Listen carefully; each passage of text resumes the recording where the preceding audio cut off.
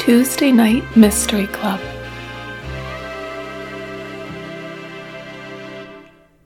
Hello and welcome back to the Tuesday Night Mystery Club, a show where I tell guests a mystery story and they try and guess the solution. I am your host, Caitlin McCluskey, and it's Halloween this week. So I will be releasing a vintage episode, last year's Halloween special, with Nikki Crawford, where we discussed the Agatha Christie story, Halloween Party. So if you haven't listened to it already, you're a newer listener, then please enjoy this great Halloween story that takes place at a children's Halloween party. And if you listened last year, well, maybe it's been long enough and you've forgotten, and this time around you'll do a little bit better at guessing. So I hope you enjoy that. I also wanted to point out, maybe you've already noticed that I've been a little MIA over the last month or so with releasing podcasts. I have been taking a little bit of a break because I've been releasing these podcast episodes for I think a year and a half now or thereabouts, and I'm getting a little tired with this second job that I've taken on for myself. So I'm not ready to stop this hobby that I love doing so much, that I love sharing mystery stories with other people. However, I'm now going to focus on just reading and telling stories that I'm really interested in. So I have a couple of projects underway right now that I'm looking forward to releasing, but I'm also not setting myself a hard deadline of any specific time because I want to continue to enjoy myself instead of this becoming something that's forced. So stay tuned for that. If you're following along in your favorite podcast app, I'm sure you'll get the notification when they come out, but just be forewarned that it's not going to be every week, 2 weeks, maybe even every month. I'm not sure. We'll see what happens, and you'll hear about it as soon as I know as well. So without further ado, I hope you enjoy Halloween Party by Agatha Christie. Hello and welcome to the Tuesday Night Mystery Club. I'm your host, Caitlin McCluskey, and today I'm joined by a returnee guest, Nikki Crawford. Hello, Nikki. Hello! I'm here to redeem myself. Wanted another crack at it. Woo! So last time I introduced you as being an Animal Crossing fanatic. So that was months ago. How's that going? It's funny you say that. I was just playing like minutes before we got on the call together. Right, so okay. They've still got me. I heard someone talking about how at the beginning of the pandemic everyone played Animal Crossing, and now we're at the point where everyone's playing Among Us. Right. And they have two very different games, because the one is about killing people and the other is not. The other is a peaceful animal island. Yeah, pretty different. Yeah, so I'm glad you're still playing. Yeah, I have not gotten into Among Us. I'm still very much in a deep hole of Animal Crossing. Not bad. So we are nearing Halloween, which is, I guess, too bad that there won't be trick-or-treating. I don't know if that affects us too much. No, not really.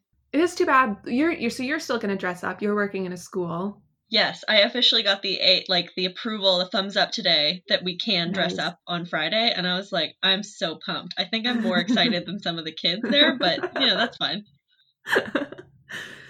So it is. There's like the little things to look forward to. So dressing up, candy. So much candy. Yes, I've already been eating a lot of Halloween candy, loving it. Mm-hmm. Same here. I told myself I wasn't going to buy those, boxes of 50 mini chocolate bars, and then it was on sale, and I could never help myself. They're so good. You could just grab a handful of them. I know. Yeah, so I'm trying to make them last until Halloween is the deal. That's good. That's optimistic. Yeah. Yeah, exactly, right? I put a bunch of them in a container and hid it so that I can only see some of them. The rest are in the dark. Good thinking. We'll see what happens. So I bring that up because, well, one, it is almost Halloween, but we are lucky enough to be blessed by Agatha Christie with the book Halloween Party. Ooh. It was written in 1969. So it was, I guess, one of her one of the last books she wrote. And it's centered around the small town in England where they're having a kids' Halloween party. Okay. So should we get into it? Yes. Okay. So We start out with one of our main characters, Mrs. Ariadne Oliver. So she has appeared in several stories. I've done a few podcasts with her, and so her personality is like, she's also a mystery detective fiction author. So kind of like Agatha Christie was like modeling herself, like had a character that like was like her. Very meta. Mm-hmm. Got it. Yeah, exactly. And so she's known to be has a lot of women's intuition. She's maybe a little not forgetful, but maybe spacey. I don't know. She's sometimes in her own world because she's thinking of like these stories to write about. Gotcha. So she has been invited by a friend of hers whose name is Judith Butler down to Judith's hometown because their town is having like a Halloween party, as the title suggests. And so she's there to just celebrate and visit her friend. Nice. And so the party is being held at a Mrs. Drake's house. And she doesn't have kids herself, but she's one of those like women who is so involved in everything. Like she's a part of all the church groups. She does like women's organizations. She does Sunday school, any organization, she's a part of it. So when, there's kids' Halloween party, she's there. She's down. She's organizing it. Gotcha. So Mrs. Oliver is trying to make herself useful at the party setup, but is not doing a great job. She ends up just sitting down and eating apples, which is her like staple thing to do. She's always seen with a bag of apples in her hand. That's such a niche. Okay. I know it's funny, but it's like totally that's one of her, I don't know, character tropes that's been written in is she eats apples. That's amazing. Okay. And so the reason their apples are there is they're setting up the Bobbing for Apples station. So there's each room, and there's like a total fall theme. And so she's sat down, and I think people are kind of asking her about her books because she is pretty famous for her mystery books.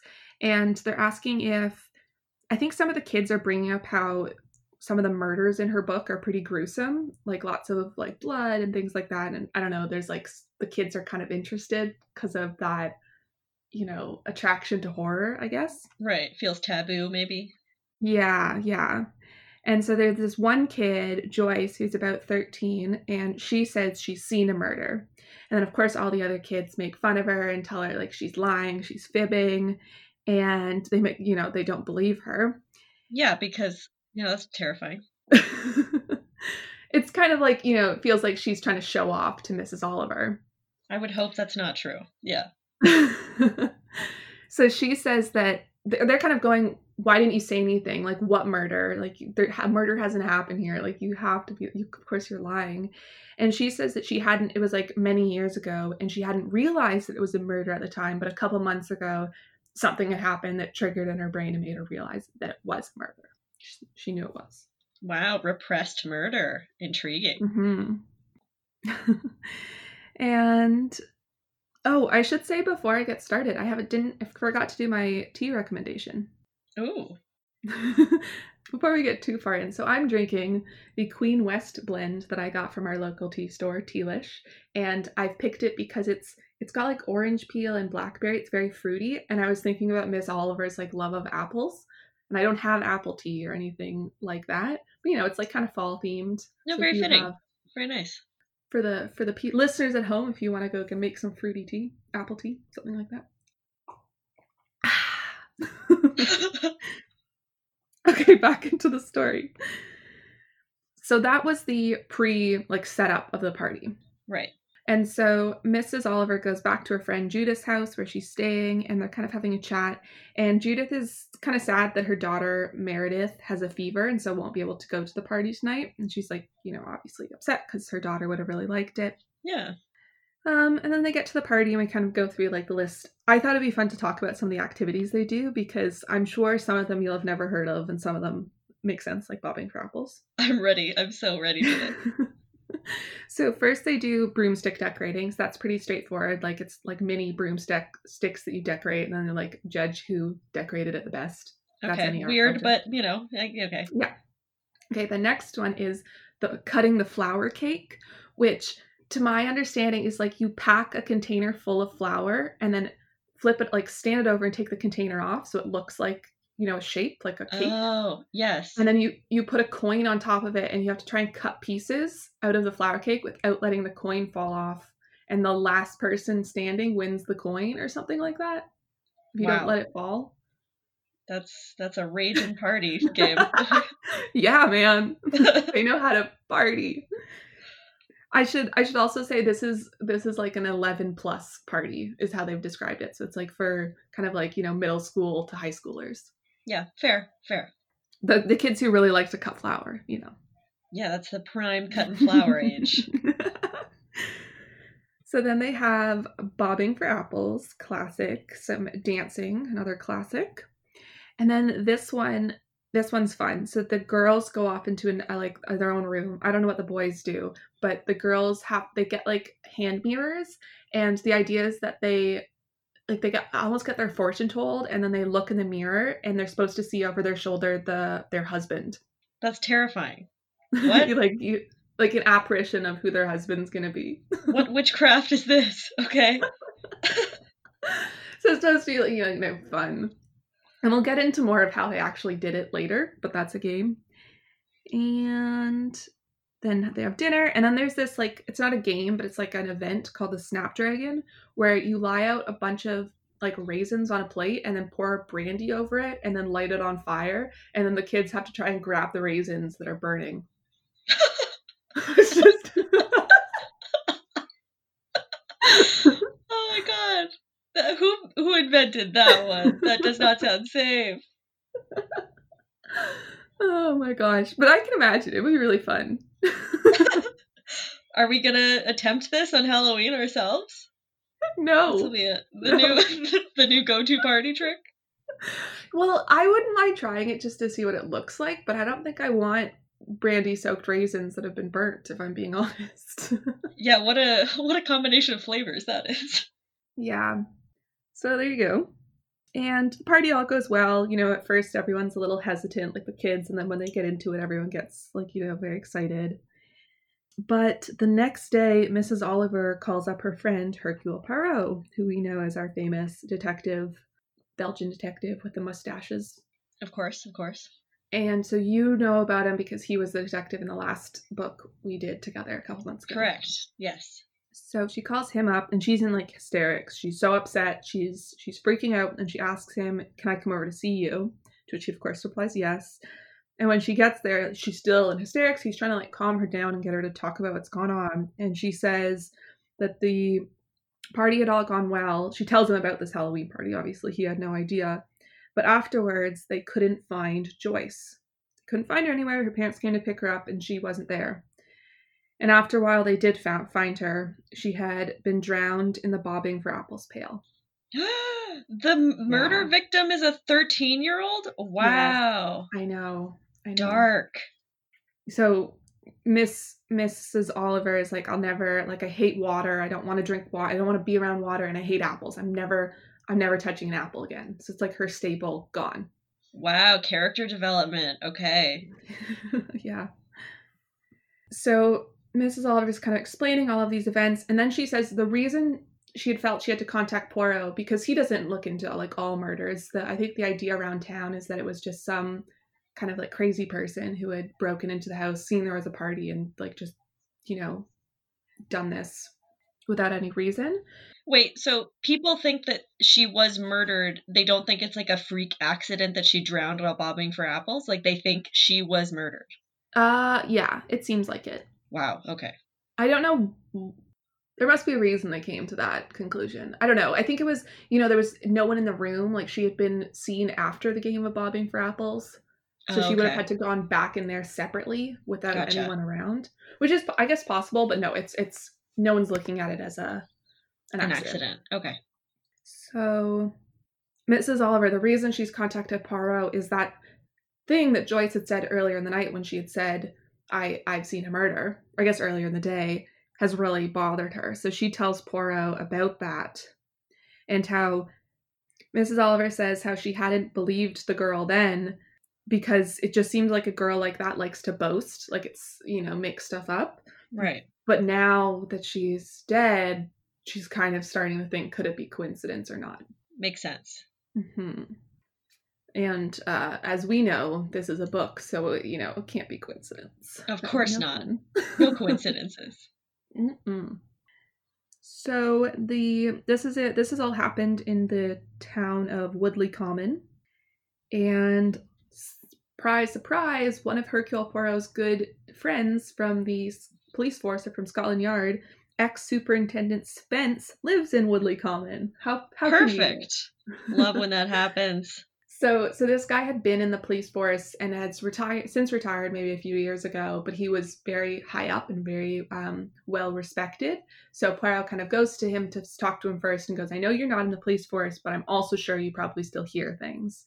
And because you live in this town, you probably know about the character of the people. So I want to ask you some questions. Yeah, it's definitely a good resource to take advantage of. Exactly. Yeah. And I think he tells Poirot, like, I haven't been here as long as my sister, who I live with. Her name is Elspeth, and she's a real good judge of character. So why don't you come back for dinner, for tea, and we'll all three of us talk about it, and I'll find some things out for you. Perfect. Yeah. So then Poirot meets Mrs. Oliver at the scene of the crime. It's a house fittingly called Apple Trees. And so this is in the time where, like, you wouldn't have a house number, your house would have a name. Oh, fancy. Yeah. I guess it's a small town thing, probably. So the owner of the house is Mrs. Drake, who we've mentioned before, and she shows them into the library where this has happened, where the pail, it had been like I think a plastic pail? No, I don't know. It doesn't matter. It had been a pail set up on the ground for bobbing for apples. Obviously, none of it's there anymore. And Poirot kind of asks her what she had thought of the child, Joyce. And what he's mostly trying to get from her is, like, did you believe that she had actually seen a murder? Like, did you? And I think she said, yes, I was in the room when she said that, or she had heard about it after the fact, one or the other. But she says, no, frankly, she was known to be a liar and I didn't believe her. She's saying a 13-year-old was quote unquote known to be a liar? We'll get into it more, but it was Okay. kind of just one of those things where it's a small town, talk gets around.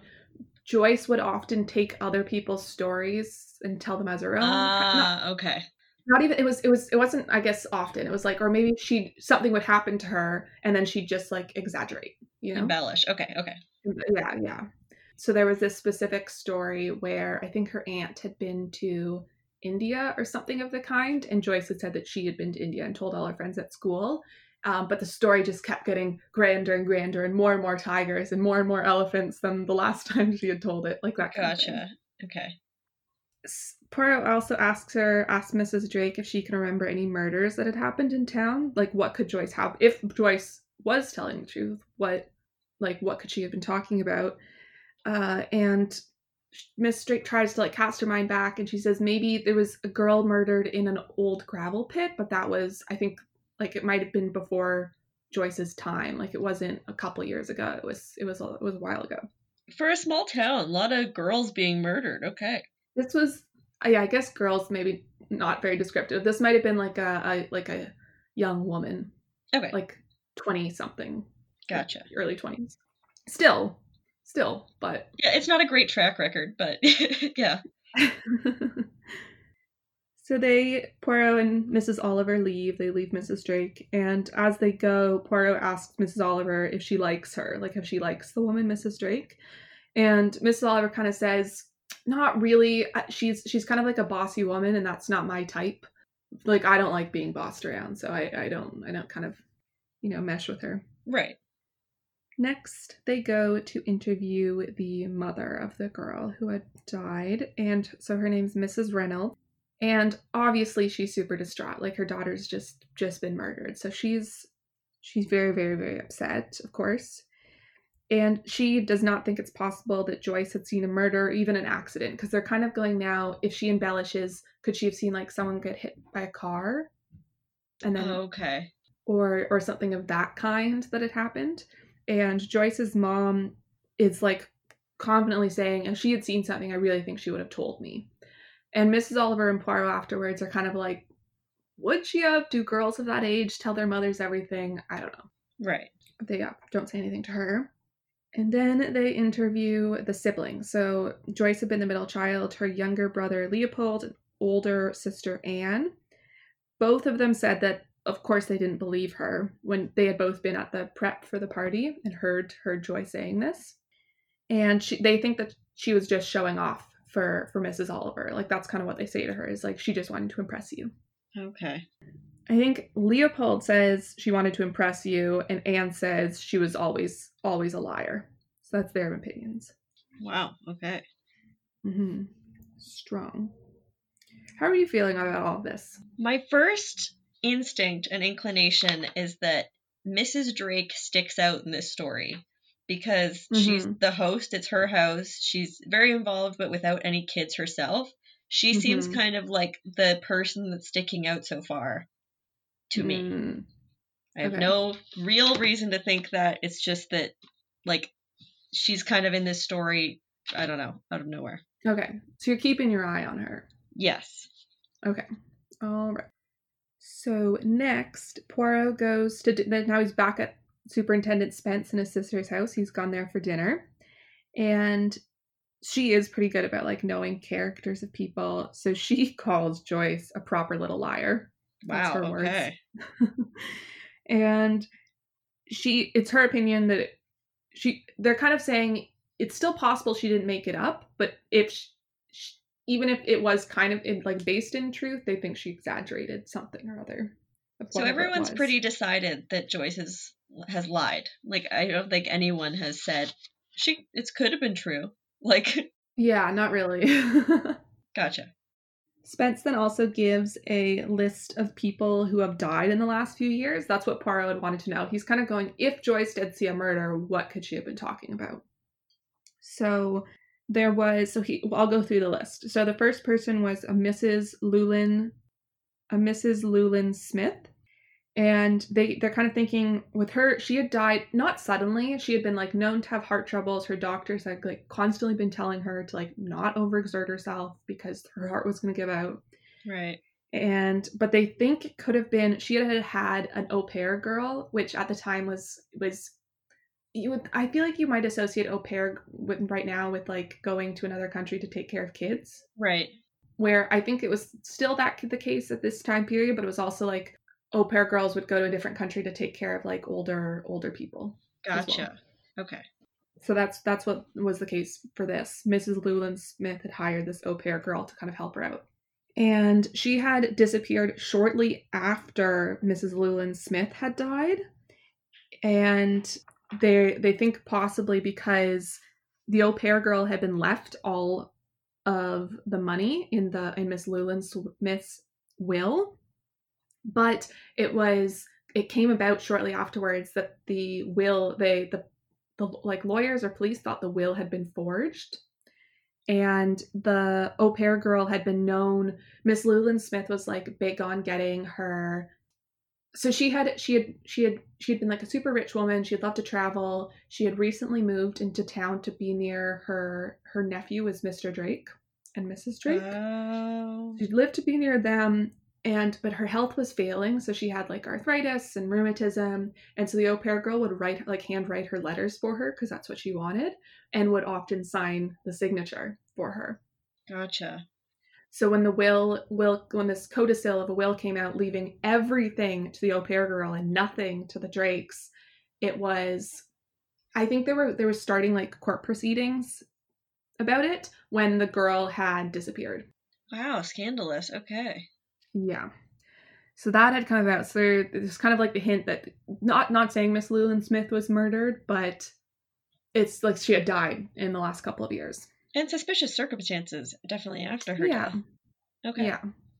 So next there was a girl called Charlotte Benfield. She was a 16-year-old girl who had been found on a footpath between two of the towns with several head injuries. And there were 2 young men suspected in the case, but nothing had ever been proven. Then there was a young man named Leslie Ferrier, and he had been a lawyer's clerk one town over. Actually, it's the same lawyers as Mrs. Llewellyn Smith.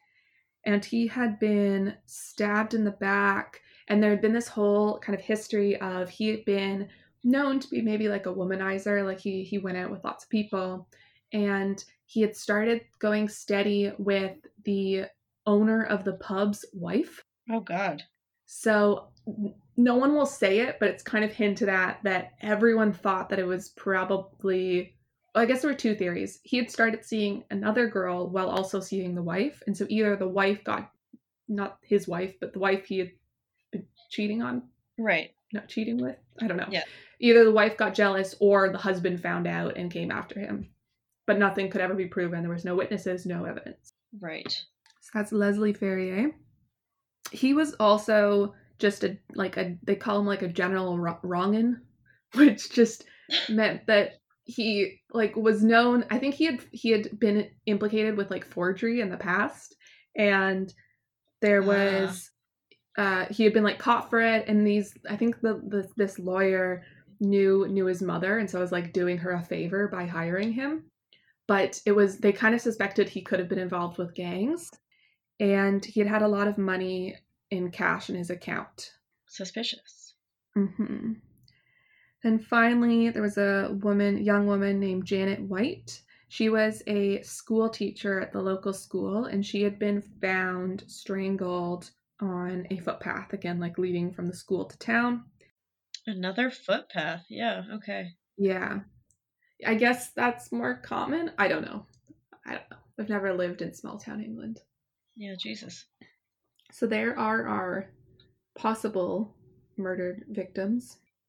So then in Spectre, Spence, whatever, the friend Spence gives Poirot a list of all the people who were present during the preparation for the Halloween party. Because they're kind of going under the assumption right now that, let's say, Joyce had seen a murder. Only the people at the preparation for the party would have heard her say that. And so that's like shortens the list. And it's not just who was at the party, it was who was preparing for the party. And who heard her make this claim. Right. Exactly. Who could have been in the house, right? So that list is Mrs. Drake, the owner of the house, Mrs. Butler, and Mrs. Oliver. So Mrs. Oliver and her friend, Judith Butler. Then you have Miss Whitaker. She was a school teacher. You know what? For people listening, I will post a picture of this on my Instagram, which is Tuesday Night Mystery Club on Instagram, so you don't have to copy this down. Sorry, Nikki. No, it's okay. Then we have Reverend Charles Cotterill, so he's the vicar. We have Simon Lampton, he's the curate, which I think is for the church, but I don't really know. Okay. Then we have Miss Lee, who was Dr. Ferguson's dispenser, so he's the doctor in town. Then we have the three Reynolds children, so Anne Reynolds, Joyce Reynolds, the girl who had been murdered, and her younger brother Leopold Reynolds. There were the two older boys helping to set up. They're doing a lot of, I think, going up ladder work. So we have Nicholas Ransom and Desmond Holland. Wow, what names. Then we have a couple of girls, girls who would have been attending the party later. So you have Beatrice Ardley, Kathy Grant, and Diana Brent. We have Mrs. Garleton, who's a household helper, Mrs. Minden, who is the cleaning woman, and Mrs. Goodbody, who is just a helper. Jeez, okay. So a long list. Definitely not all of these people are going to come up in the story. Right. I guess I could have cut out the names myself, but I'll leave it up to you. It's all good. Okay, back to the story. So the Spence's sister and Poirot have dinner, and afterwards Poirot goes to see the doctor, and he kind of just seems like a jerk. Like he doesn't I don't know, like he's kind of like mocking Poirot a little bit, like speaking down to him. It basically doesn't believe Poirot. It's kind of like, it's more likely than not, it's just some person who's passing by who's like off their head and walked into the house and did it. I don't believe there's anything else in it, is his opinion. That's blowing my mind because that's still terrifying, and like that person is still on the loose. We should talk about it. Yeah. No, totally agree. It's very weird. Next, I think the next morning, Poirot starts his day by going to see Miss Emlyn, who is the headmistress at the local school. And she says that Joyce was a compulsive liar and that it's her opinion that she might have seen like a car crash and embellished, but she doesn't think she's seen a murder. Okay. So Poirot has a pretty high respect for Miss Emlyn. They have like this conversation where they both kind of like talk about how they're on the same page about, I don't know, it's all about finding the truth, like that kind of Right. thing. He kind of shifts to he's not only talking about Joyce's death, he's trying to find what, again, based on that she was telling the truth, what other murder could she have seen? And so she asks Miss Emlyn about that teacher, Janet White, who had been found dead years earlier. And I think Miss Emlyn kind of like, she thinks about it and says, you know what, I think you should talk to Miss Whitaker, who was the teacher who had been at the preparation for the party. Yeah. And I think also taught maybe some of these, might have taught Joyce or might have taught some of these girls. So she says that during the Snapdragon event, where like, you know, the raisin brandy lit on fire craziness. Yes. That it had gotten pretty hot, so she had gone out into the hall for fresh air, and she had seen Mrs. Drake coming down the stairs holding, like, she had like a big vase of flowers that she was moving, and she had seemed to be looking at the library door across, like, down the stairs across the hall, and something had seemed to like give her a not a fright but like a start, and she had kind of like jolted and tripped a little and dropped like the vase. Okay. So it had fallen down the stairs, and so they had, you know, swept it up.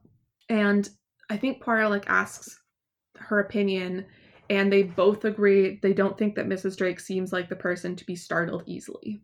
Okay. Mm-hmm. Then Poirot goes to visit Quarry House. So Quarry House was the house that Mrs. Llewellyn Smith had bought when she had moved to the village years ago. Okay. And she had commissioned, it's called Quarry House because the property contained a quarry, like a rock quarry. Gotcha. And I think she had bought it with the intention, and then what she ended up doing was she had hired a landscaper, a gardener, kind of like architect, planner, to redo the quarry as a like sunken in garden. Mm-hmm. So Poirot goes to see this. It's called the Quarry Woods. And the young landscaper, his name's Michael Garfield, and who had made this garden. And when Poirot first sees it, he's so impressed. He says it's like just absolutely beautiful. It feels like he's kind of describing it as not like your typical garden. Like, it's not full of like beautiful flowers. It's just like super well designed in terms of like how the paths flow and like the different, I think it's in part that, like, you know, you have different types of shrubs and trees and bushes that will all flower at different times of the year. So it's constantly, you know, like looking beautiful. There's like, you know, benches at the perfect distance with like I don't know, perfect height to sit at, like that kind of ridiculousness. Right. Really well thought out. Yeah, exactly. So he's actually, Poirot's lucky enough that once he's in the garden, he ends up meeting Michael, the gardener. And he seems a little bit arrogant, like he's not necessarily in a bad way, but he is like, he knows that the garden's beautiful and he's pleased with the work he's done, type thing. Okay. Then they chat for a bit, and then as Poirot is leaving, he's going up another path out to get out of the quarry wood. He comes across a child who ends up being Miranda, Mrs. Judith Butler's daughter. Okay. And she tells him, "You're late to tea." Basically, I've come to fetch you. I've come to get you. Okay. So she kind of leads him through the paths really easily. And so he kind of asks her, like, "Oh, do you come here all the time?" And she says, "Yes, I really love to come and sit in the trees and watch like the birds and squirrels." Cute. Mm-hmm. And so as they're walking back to the house, she tells him that her and Joyce had been great friends and that they had told each other everything. And so she's kind of saying, like, Mother didn't want me to find out about her death, but, you know, it's a small town where it travels quickly, so I know. Yeah, and also she's like, "Where's Joyce?" Like, you're gonna, your best friends, you're gonna notice. I know. I don't think the mother, Judith, really had the, I don't know, the foresight to think about that. to realize better to talk about it. I get maybe it was like that opinion of like we don't talk about anything. It's really aging dating the book, right? Yeah, exactly. So they have tea, and after tea, Poirot kind of talks to Mrs. Oliver about his list of people who have died. So they kind of go over those people that we talked about, and yeah, they just go over the list. I don't think they say anything we haven't said already. Okay. So how are you feeling now about things? What's on your mind? So I have also been going over the list of people who died and thinking that who is someone that was killed in such a way that someone would have been able to see, right? Because I'm thinking Miss Llewellyn Smith, this old woman with heart troubles, I'm assuming she didn't like die in the street. I'm assuming she died in her home. So I'm thinking she correct. couldn't have been the one that Joyce saw.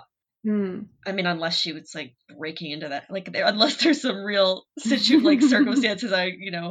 Then the Leslie Ferrier, the lawyer, like clerk a town over, who was stabbed in the back. I also think that's not something that Joyce would have seen because, I mean, it's a town over.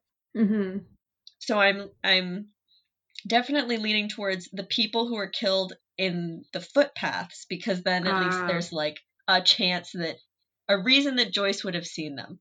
Yeah. That makes sense. That's the way I'm leaning. Okay. Sounds good. So Poirot, still got a lot of people to talk to. He's still got that long list of people who are at the pre-party. It's a very long list. Yeah. And there's more people. It's not even just people on the list that he wants to talk to.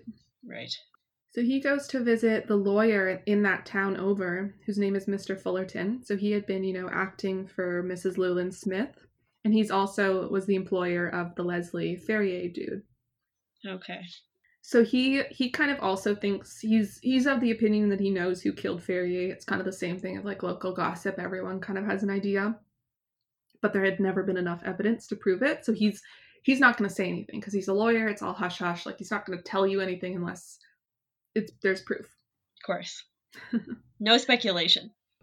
So kind of what you were just talking about, like who could have seen things.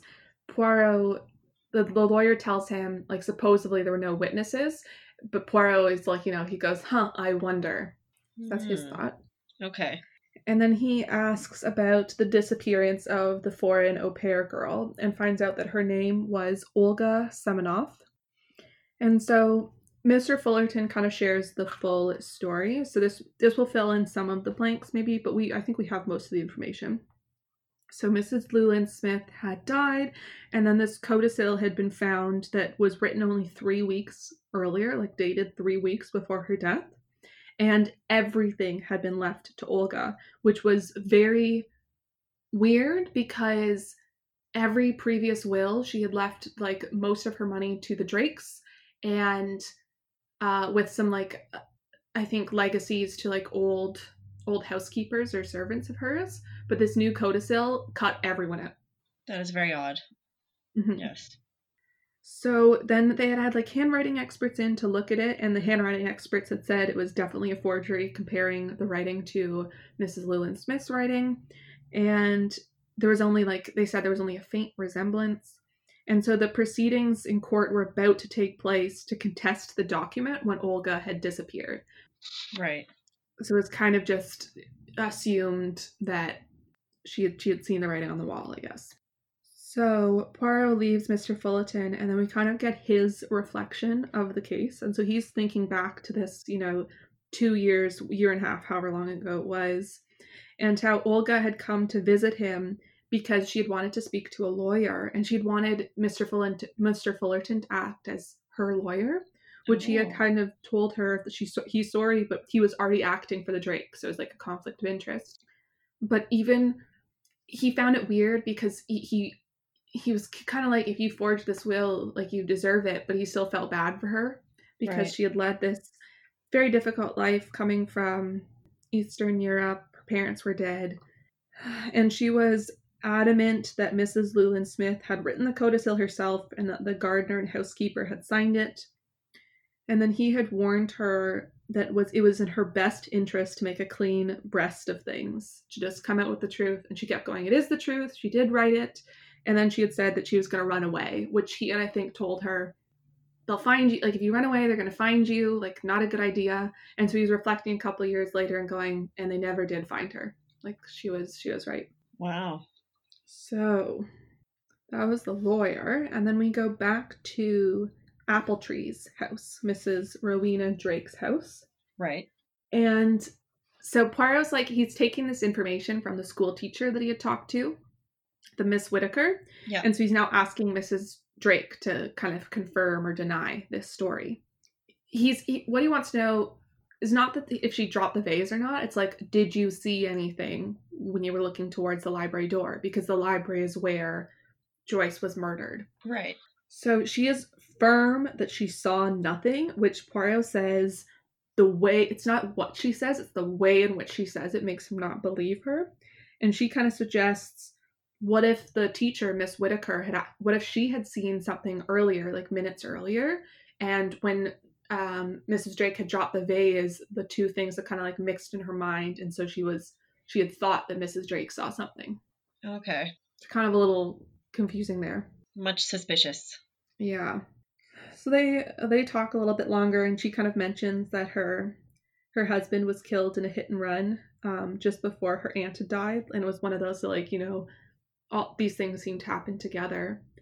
And her husband he had contracted polio maybe 3 or 4 years before his death, and so he'd been like this super active person, like loved playing sports, and the like, I guess this was around the time of polio, like it would have been fresh in people's minds. Right. But yeah, that was too bad. I guess Poirot's kind of asking, the fact that this hit and run comes up, it was a stolen car that they had found later, and the car hadn't stopped when they had hit Mr. Drake. And so he's kind of going, what if that was a murder? And she's like, no, there's no way. Like, I really don't think so. Okay. It's talked about a little more civilly, or like, I don't know, slowly in the book. I'm just giving you the raw facts. No, it reflects in my notes then, because it's like, murder question mark? Nope. Like, okay. You're right. I take the condensed notes, and then you take the even more condensed notes. So then Poirot kind of brings the talk around to the au pair girl, Olga. And Mrs. Drake kind of suggests that maybe she had help from that lawyer clerk with I think Ferrier? Running Away, maybe, or whatever. Yeah, Leslie Ferrier. Okay. So then Poirot leaves her, and he's on his way to see, you know, his next interview, and he passes through the cemetery, and he sees Mr. Drake's tombstone, so he's kind of reflecting on it. And the church gardener kind of comes by and says that they had been a really devoted couple, Mr. and Mrs. Drake. And that the gardener thinks that this town is kind of, she's done all she can. She's been a part of all of these councils, and that he thinks she's going to go abroad, or she's going to go move somewhere else, because this town, like, it's just brings about sadness for her. Right. Too many memories. Yeah. So Poirot, the place he had been going was to interview those two older teen boys, Nick and Desmond, who had helped set up at the party. Mm-hmm. And so I think they're known around town right now as like the police suspects for the murder, because it's this idea of it's this girl, and so they're looking for boys of a similar age, slightly older. That's kind of like the mentality of how, like, what these crimes are. That's terrifying. Okay. Yeah. No, exactly. So they said they hadn't been in the room when Joyce had been talking about seeing a murder, but they thought that it was ESP, which is like extrasensory perception, or ESP. Gotcha. Yeah, also called a sixth sense. So their idea is that, like, she saw her own murder, which is ridiculous. But I can only imagine, like, this detective hearing, like, these boys are like, here's our theory. And he'd be like, I can't believe I have to write this down. Okay. Yeah. That's a wild theory. Yeah. Yeah. So they're kind of, I don't think I've heard about, I guess word gets around, but maybe it doesn't get around to the teen boys in the town. So they actually haven't heard about Joyce saying that she had seen a murder. So he's kind of, this is where we come back to seeing your husband in the mirror, that game that had been played at the party. Right. So these boys were in charge of creating the pictures of the husbands, quote unquote. So they had like a lot of fun with it, where they had gotten all this like fake hair, like facial hair, and they had dressed up in like overcoats and things like that, and put on like beards or mustaches or sideburns, like changed it up, and then taken enough pictures of different people to be the girls' husbands, and they had made them like a little bit out of focus. And I think the idea was like they were like playing with lights and the mirror and stuff, and so they just like hold up the picture in front of the door or something, and then when the girls looked in the mirror, they would see it over their shoulder. I don't know exactly, but that was their contribution. Sounds like a fun game, honestly. I think, like, can you imagine when we were like 12 going to a sleepover and playing that game, and like your parents had like set it up really well? Yeah, wild. What a wild time. I could just imagine all our girlfriends just like giggling. Yeah, no, it definitely is like the right age for it. Yeah, I'd still do it now though, I feel like. So other than the ESP idea, Poirot asks what Nick had thought or what Desmond thought. And Nick says that he thinks it's Miss Whittaker, the school teacher. And he brings up this like connection with that girl who had been... Wait. Sorry, I've written down a name here and now I'm confused because it's I thought I was supposed to say connection with Janet White, but no, it's with Nora Ambrose. I think Nora Ambrose was the roommate of the girl who got murdered.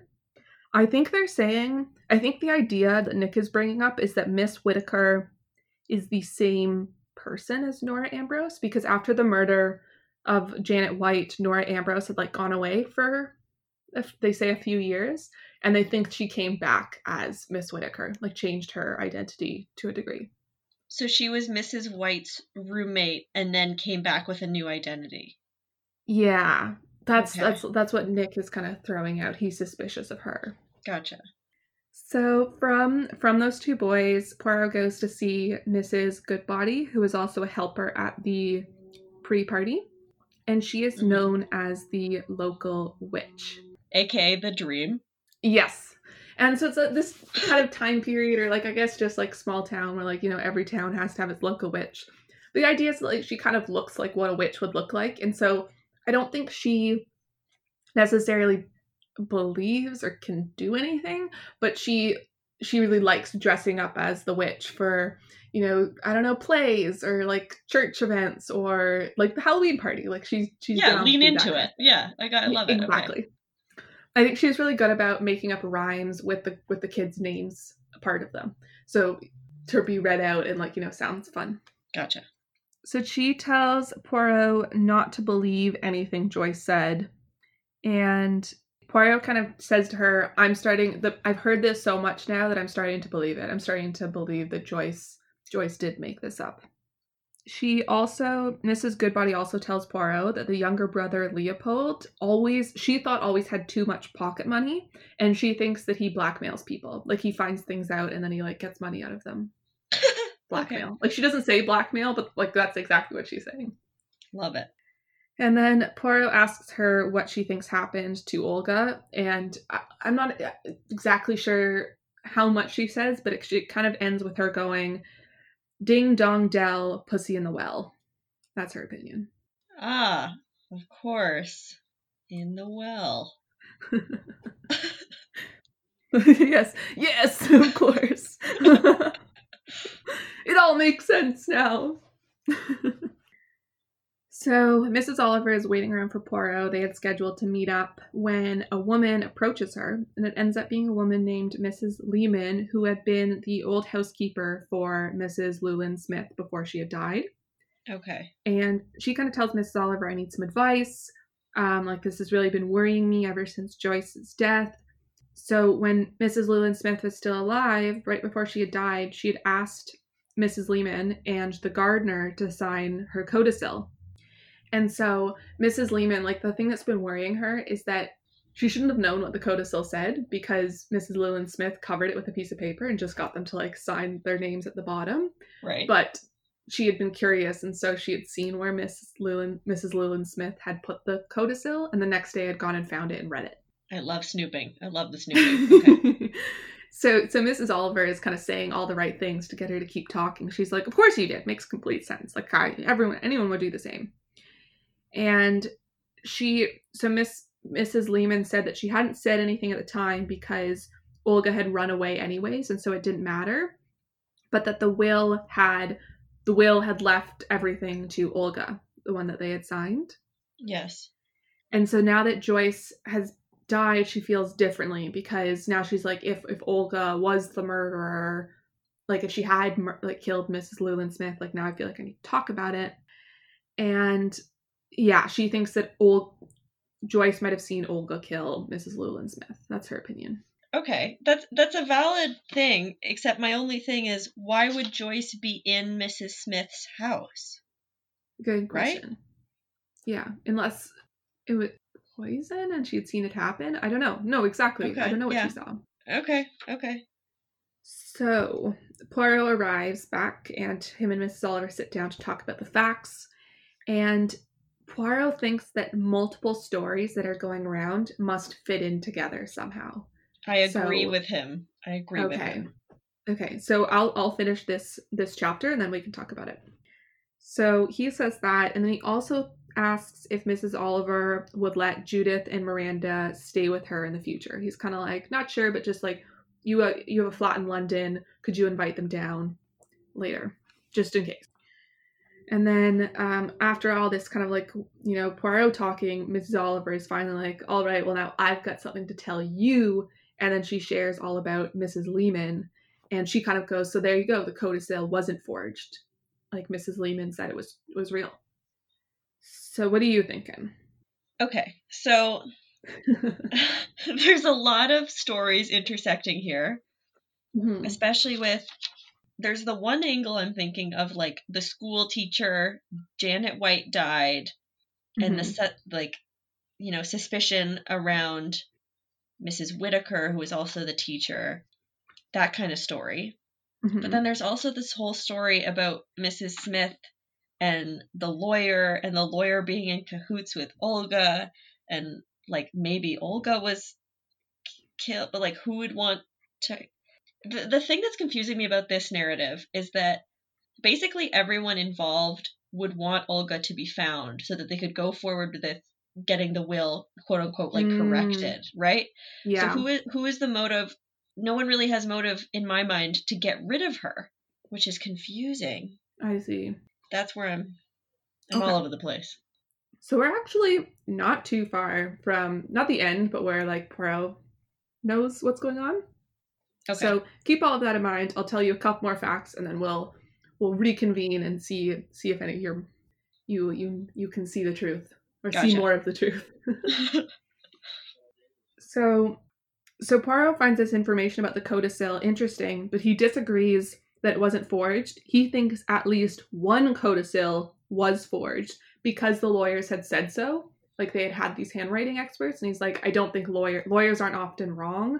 They wouldn't want to put forward a case if they thought they were, unless they thought they were sure, Right. Yes.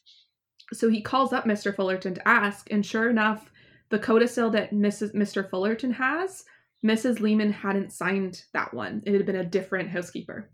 Okay, interesting.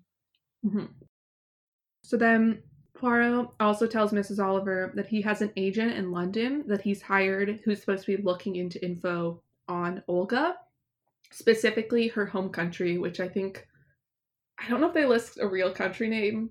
I think they say something like Hergoslovakia, like it feels like they combined a couple names together. It might be a real place. I don't know. I didn't look it up. No, that's fair. I'm bad at geography. And so he's hoping not necessarily that they'll have found her, like that she moved back home, but that she will have sent letters to friends back home while she was living here, and they might be able to find more information out that way. Right. So we're waiting on that. And so Poirot goes off and he passes by the Quarry Wood, so he goes in there and he finds that Michael Garfield is sketching Miranda. She's like standing by a stream and she's looking very like nymph-like or elf-like. She's kind of described before as like this, beautiful creature almost, like not human-like, but very mythological. Right. she's also around 12. So Michael is saying that he's thinking of moving away because it's his idea of like he's getting tired of the people asking him to do work in this area. Like he doesn't like the ladies who want him to do their gardens. He wants like free reign. Okay. And he doesn't want to forget certain things. Like he wants to remember certain beautiful things about his garden. And so that one of those is Miranda. Kind of creepy, but okay. Yeah, it's a little creepy. And Miranda, I think Poirot kind of asks her, like, oh, so you came here to be sketched? And she's like, no, actually, I came here looking for the wishing well. Michael won't tell me where it is. And Michael kind of like turns to Poirot and goes, I think it's more fun for a girl her age to, have to find it herself. Like that's half the fun is trying to find it. Okay, warning bells just went off. Someone is at the bottom of that well, 100%. Okay. Okay. So I think Miranda goes off, and so Michael and Poirot are talking a little more, and I think Poirot's kind of like asking him, like, so do you think like he's trying to connect things. He's talking about like Olga and like asking about Leslie Ferrier, and Michael goes like, oh yeah, I did, like I saw them together. I don't know if they were like an item or a couple or whatever, but I'd seen them together. And Poirot, I think, tells him that he thinks it's Leslie who had forged the codicil, and that it was the kind of the two of them working together. Oh wow, okay. He doesn't think Olga would. He thinks that it would be Leslie pushing for it. Interesting. Okay. Mm-hmm. So from the quarry wood, he was on his way.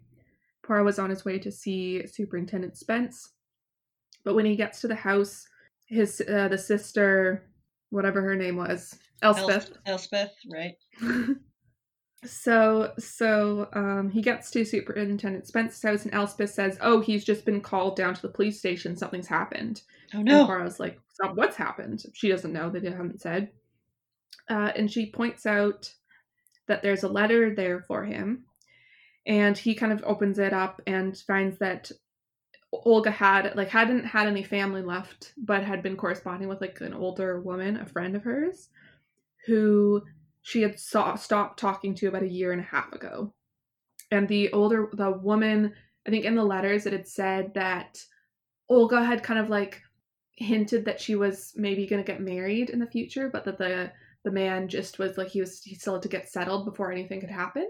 And so the friend had assumed that the reason she had stopped sending her letters was because they had gotten married. Apparently that was a typical thing to do, is when these foreign girls had found husbands, that would be that. Ignore your friends. Found a husband. Okay. Yeah, exactly. Sure. Like, okay. What do I know? So from there, Poirot goes back to the guest house he had been staying at, and Mrs. Drake is actually there waiting for him, and she's super upset and kind of goes like, oh my gosh, you haven't heard yet. Or that like kind of idea, because Poirot hasn't heard. Leopold has been murdered, the younger brother. The other sibling, this poor family. Oh my gosh. I know, that was my thought too, is like this family's lost 2 kids. Jeez. Wow. Okay, Leopold was murdered.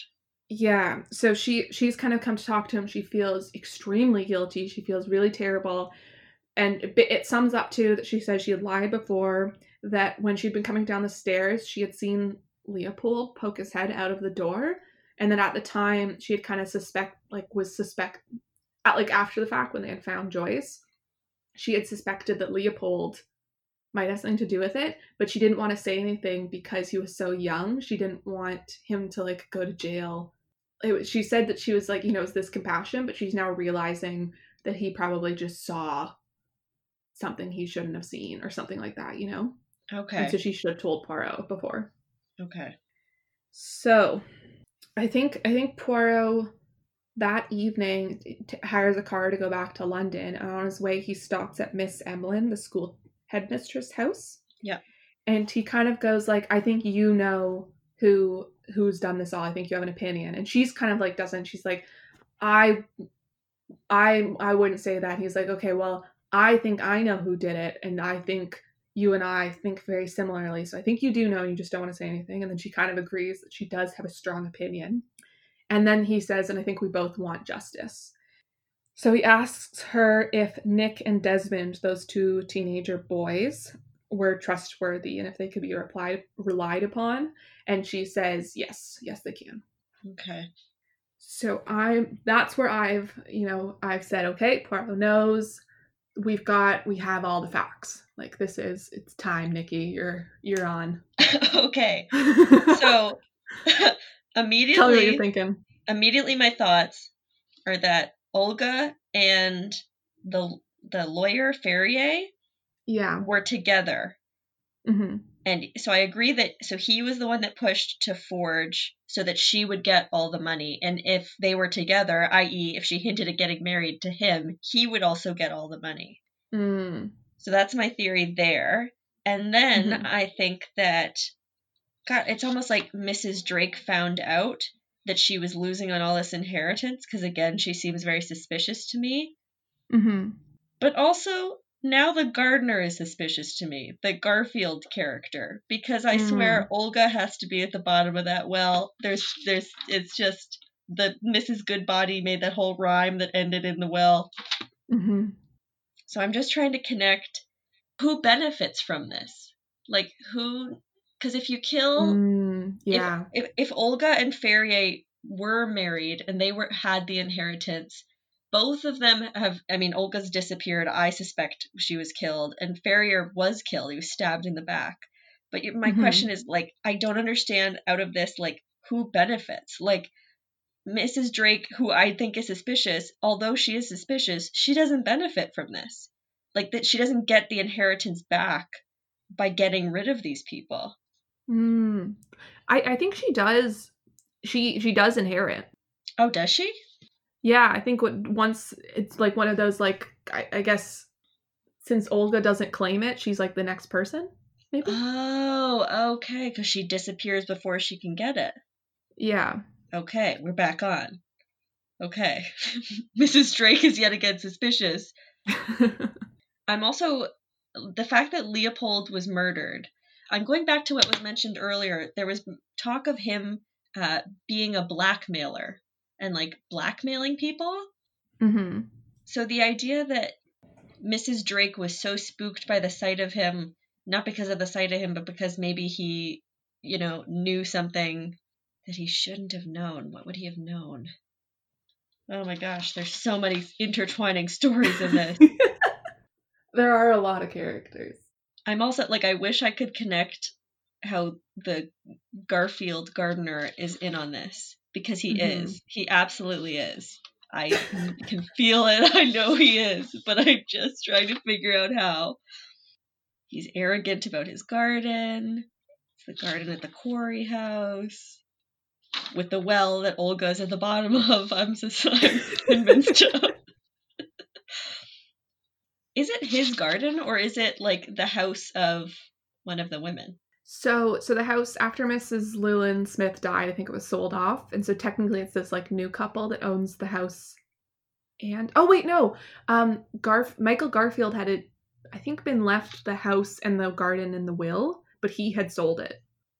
He was kind of, I think he says at some point, he's like, why would I want this? Like, it wasn't my garden, it was her garden.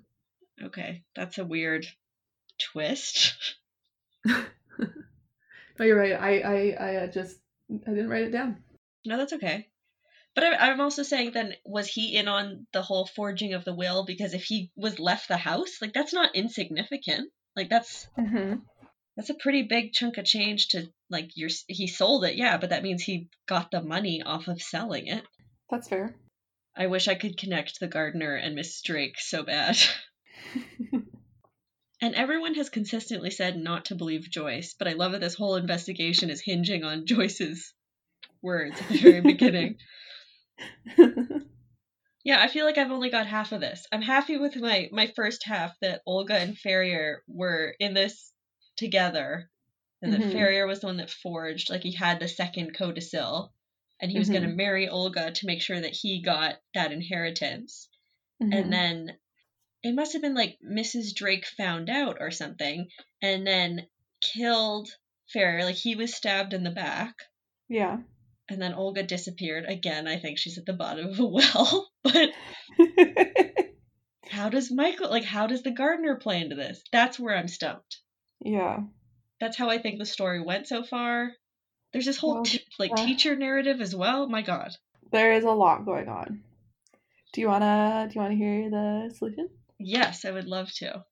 So I will say it's kind of a drawn out solution. So if at any point you're like something clicks for you, you cut me off. Tell me. Okay, cool. So we jump to like Poirot's gone back to London, and there's like this little scene in the grocery store in town where I think two women, one of them being Elspeth, are talking, and I think someone's telling Elspeth, "Oh, have you heard about what's going on in the Quarry Wood? There's like some forestry people there. That some of the trees on the ledge on the slope they think are rotten, so they've gone to like take them down. Yeah, they have like police officers there and stuff, making sure no one comes near." And Elspeth goes like, "Ah, I see." And then we jump to Judith Butler's house where Mrs. Ariadne Oliver is still staying. And she gets a telegram from Poirot that says, "Bring Judith and Miranda to your place at once. The surgery's all ready," or something like that. And so she kind of shows this to Judith and says, "So we gotta go." And Judith goes, "What surgery?" And Miss Oliver is like, "Oh, that's just the cover story. Like, that doesn't mean anything, but we've got to go." Of course, Judith doesn't want to at all. She's like, "What do you mean? Like, I have things to do. Like, I don't need to go to London." Right. But I think Mrs. Oliver kind of convinces her Mrs. Oliver also doesn't really know, but convinces her of the gravity of the situation. And so they call down Miranda, and she goes, "Oh, okay. Yeah, I'd love to go to a ballet in London, but I just, I need to go tell my friends that I'm leaving." So she runs out the back door. Oh, no. Okay. And they start packing up, and they're talking about what's going on, and Miranda comes back in and kind of goes, "But it's lunchtime. Like, aren't we going to eat?" I think Judith says, "Oh, we'll stop at the Black Dog on the way. It's 45 minutes from here. It's perfect." And so they keep packing, and Miranda says she has to call I think Penelope or someone who she had been planning to go to the films with to say, "I can't come anymore." She goes and does that, and then they head out. Meanwhile, in London, Hercule Poirot has had like a conference with a couple of important people, and he's trying to convince them to his theory of what has happened.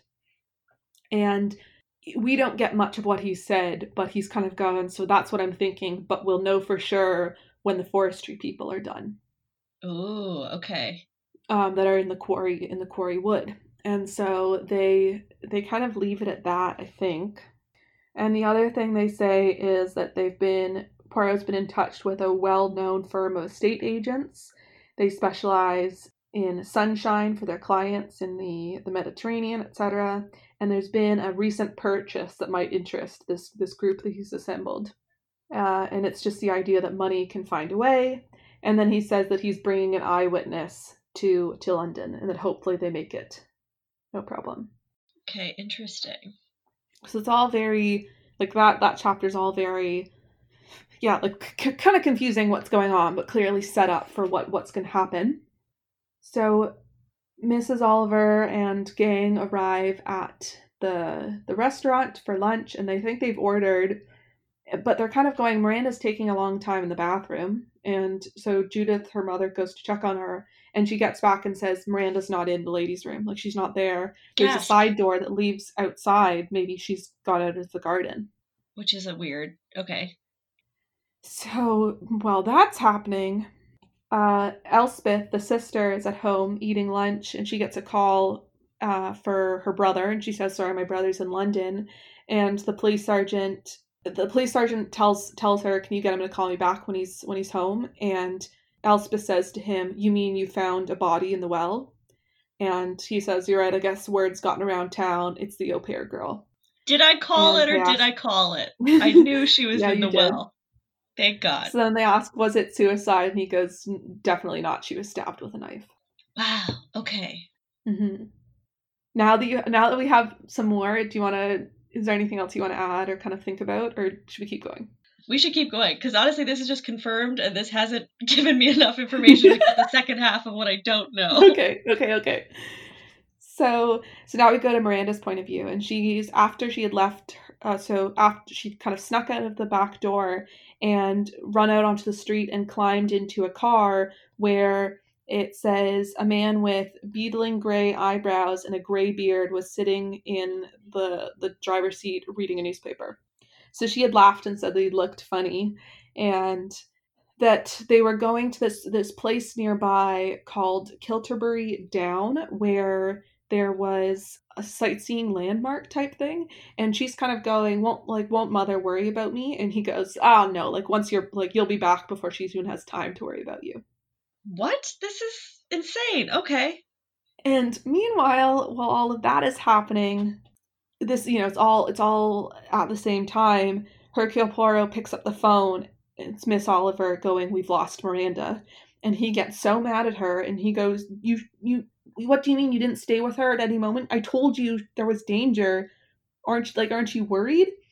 And she kind of goes, but why should Miranda be in danger? And he tells her, don't you know already? You ought to know. And by the way, they found the body in the well. Right. And to which Miss Oliver is like, what body? She's not on the same page. Oh, God. So then we go back to Miranda, and they're at the top of the Kilterbury Hill or Kilterbury Ring or whatever it's called. And this man is kind of showing around, and Miranda's asking questions, and they're talking about ritual and ritual sacrifice. And he's oh my God. saying, you understand what is sacrifice? And she says she does. It's the importance of it. And he's kind of describing to her, it's that you die so that others should live. You die so that beauty should live. Okay, this is terrifying. And she kind of says that she understands, like, she had done something wrong because Joyce had died because of her. Because if she hadn't told her about that thing, then Joyce wouldn't have died. Okay, wait. So Joyce is famous for taking other people's story and making their own, right? So if this is really Miranda's story, that Miranda was really the one that saw the murder, but that she's guilty now because she told it to Joyce, and Joyce opened her mouth, and that's what got Joyce killed. Interesting. Okay. That's my theory for that. The man kind of says, okay, the sun is perfectly on the stone now. We'll drink to beauty. And he gives her like a golden goblet and pours out of a flask something that he says will taste like peaches. And he tells Miranda to drink. And she goes to put it to her lips when at the last second, these two boys that had been hiding behind some bushes jump out, and one of them starts struggling with the man, and the other pulls Miranda away and goes, what are you doing, you ridiculous girl? And she goes, well, like, it was a sacrifice. And he goes, being ridiculous. And she's like, well, I deserved it because of Joyce. And something else along those lines. And the boy goes, the man, like, you got into the car with the man who like did this, and you're okay with it. How ridiculous are you? Right. It is pretty insane. I can't. Yeah. So later that day, Hercule Poirot, Mrs. Oliver, Judith Butler, Miranda, and then the two boys, Desmond and Nick, are all in the conference room with those men that Poirot had assembled earlier in the day. Right. And they want the full story, what's happened. And so they sit down Miranda to kind of ask her some questions, and she confirms that 2 years ago, she had seen a man and a woman carrying a body through the Quarry Woods. And at the time, she thought that they were bringing her to a hospital or something because she was hurt. She'd seen blood on like a scarf. And I think the woman had said something like, I feel like someone's watching us, and had looked at the tree that Miranda had been perched in. But Miranda had been super still, and it kind of worried her a little bit. Right. But when in the coming days, I think nothing had been, she had kind of forgotten about it. And then a few months ago, around Easter, she had seen the same man and woman sitting in the garden talking about their plans, like making plans to go away to Greece, like they were going to buy a plot of land.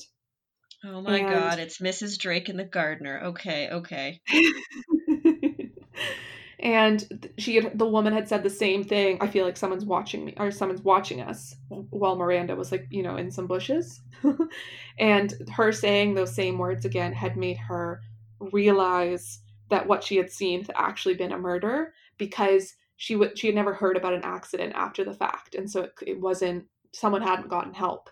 Right. It had been like a dead body. And so she had kind of said that Joyce always had these like extravagant stories about, like, you know, going to India and elephants and tigers. And she had wanted to have a story of her own. So she had told Joyce that she had seen a murder. And so when I think they ask her, well, who were the man and the woman? And she goes, Michael and Mrs. Drake, which you Okay. have an inkling about. Hey. So you called Miss Drake from the beginning. I knew she was suspicious. So then we kind of get some more explanation on everything, and the idea was that Michael and Mrs. Drake had been having an affair before Mr. Drake had even died, and they don't know, but they think that Mrs. Llewellyn Smith had like caught wind of this, and that's why she had cut them out of the will, or cut Mrs. Drake out of the will, because Gotcha. Mr. Drake had died, right? She didn't want the trifling woman to get her money. Yeah, and so she had left it to Olga. And then the other thing that Poirot says is that the only person they'd heard from that Ferrier and Olga were together was Michael, the gardener. And so he thinks that, of course, that was never a thing, that it was, in fact, Olga thought that herself and Michael would get married, that Michael was leading her on. And so Olga would have told Michael about this new codicil to the will. And so Michael had created this story to Poirot to make it seem like Ferrier and Olga were together, when in fact that was not the case. But you kind of touched on it. It's likely that Michael paid Ferrier to forge a new codicil that they could use to be this, like, quote unquote forged codicil, but it was not Olga. Gotcha. So exactly what you were saying about how, yeah, who gains by this. The codicil was right. Olga was not lying. She had not forged anything. So she needed to be gotten out of the way because it was a lie. They had forged this will. Right. So, and then kind of what you were saying with Leopold, he likely tried to bribe Mrs. Drake. Who knows how he knew anything? They're kind of just saying he was just one of those, like, I guess, like a really smart kid. And he had a good intuition, probably. And so when he had started trying to blackmail them, they had to get rid of him as well, even though he probably knew nothing, because Joyce really didn't know anything either. She didn't know. Miranda had never told Joyce who the people were. Right. So Joyce didn't know, so Leopold probably didn't know. Yeah, it's probably just enough of like a hint to make these people nervous, kind of thing. And so the reason that Mrs. Drake had dropped that vase on purpose was because she needed to look wet, because bobbing for apples would have gotten her soaked, drowning Joyce. Oh man, of course. Yeah, so she had needed to somehow get herself all wet to have an excuse. And so she had waited for Miss Whitaker, the teacher, to come out into the hall so that she'd have a witness for why she was soaking. Clever. Yeah. Okay, so way more crazy things. They think that Michael was probably never in love with Mrs. Drake. He just was like looking for money because he wanted to create his own garden. Like the garden at Quarry Wood wasn't his. He had had to, it's kind of by instruction to a certain degree. Right. Whereas if he knew someone with money who could buy a Greek island, he could make his own garden. And Poirot suspects that Mrs. Drake would have died in an unfortunate accident on the Greek island. This is a lot of lengths to go to have your own garden. Dude, just, jeez. Yeah. And then here's the next mind-boggling thing, Nikki. Poirot asks Judith later, he goes, so you're Miranda's real mother, correct? And she goes, yes. And he goes, was Michael Miranda's real father? And she goes, yes. I never told him about the child, but I think he started to guess it himself. Oh my god! Scandal. Yeah, so he was down to kill his own kid for beauty, is in his words. Wild. Yeah, so that sketch that he had done of her at the top of the page, I don't know very Greek mythology, but he had written the name of a father who had killed in mythology, who had killed his own daughter in order to get wind for their sailboat, their boats to travel the ocean or something of that kind. Right. That sounds very Greek mythology. Yeah, exactly. Wow. So yeah, that's how all the stories tie together really crazily. Yeah, honestly, I'm pretty proud of myself. I feel like I got more than I did the last time. Oh, 100%. Connected You more did real bits. good. Thank you. Thank you. I think you were in the right location, just not 100%, which is very tough to do. Yeah, it's always hard when which witness to trust and which witness Yes. not to trust. That's Yeah. always the piece. Mm-hmm. So great job, Nikki. Cool. Yeah, that was awesome. Thanks, Caitlin. Happy Halloween to everyone. That's coming up later this week. A couple of things if you'd like to see beautiful pictures. There's a great one that's going to come out today that I have taken in advance, so I know it's coming. And on Instagram, you can follow me at Tuesday Night Mystery Club. And then I have started a Patreon. So if you really enjoy these episodes and you want to join the community and support me in creating more podcast episodes, you can, subscribe to my Patreon. Is that the right word? I don't know. Become a patron? I don't know. Become a patron. Yeah, that sounds right. You can become a patron at patreon.com/Tuesday Night Mystery Club or click the link in the description of this podcast. Thank you to my current patrons, Michael Borello, Barb McLean, and Debbie Kravis. Is there anything else, Nikki? No, that was pretty good. I think you summed it up. Great. Well, everyone, go and enjoy lots of candy. And I will see you. No, I won't. I'll talk to you. I don't know. See you next week. Goodbye.